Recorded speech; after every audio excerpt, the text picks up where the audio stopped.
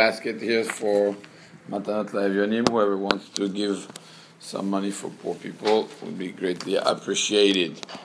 Today's halacha is something we discussed yesterday, I think it was with Matthias, about if a person owes money, so a poor person owes money to a rich person, let's say, and the rich person for Purim says, you know what, I'm mochel, whatever you owe me, you don't have to pay back. He's canceling the debt.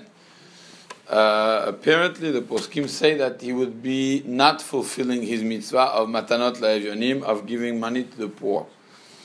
The question was why? It's not such a simple halacha, because there's a machloket regarding another sugya that talks about this in the Rishonim.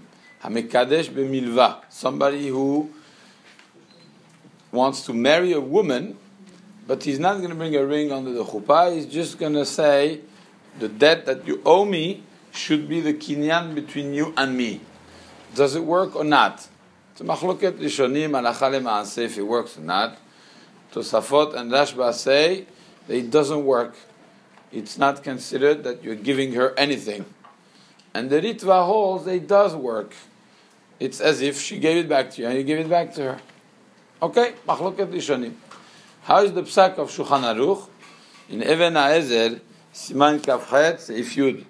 Hayalo milva etzla. If he has, he gave her a loan.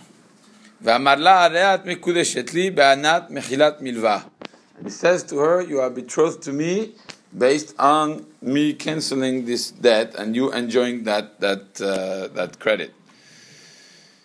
Says the Shulchan Aruch, mekudeshet. She is married.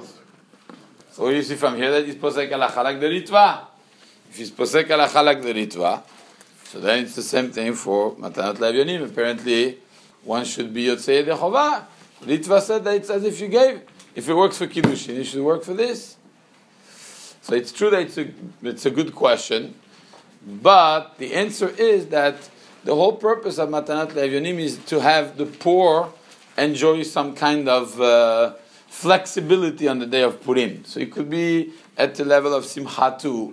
And although he enjoys the moment that you tell him that you can't sing the debt, he still cannot use that money for anything because he doesn't have it. So therefore, even the Ritva in that case, Chacham Ovadia says, even the Ritva and the Shulchan Aruch would agree that since he didn't give something physical to the poor person, for him to be able to spend it on Purim, so therefore he wouldn't be Yotzei Yedei Chovah. So although again it's considered Kiddushin, but for the mitzvah of Purim, it would be different.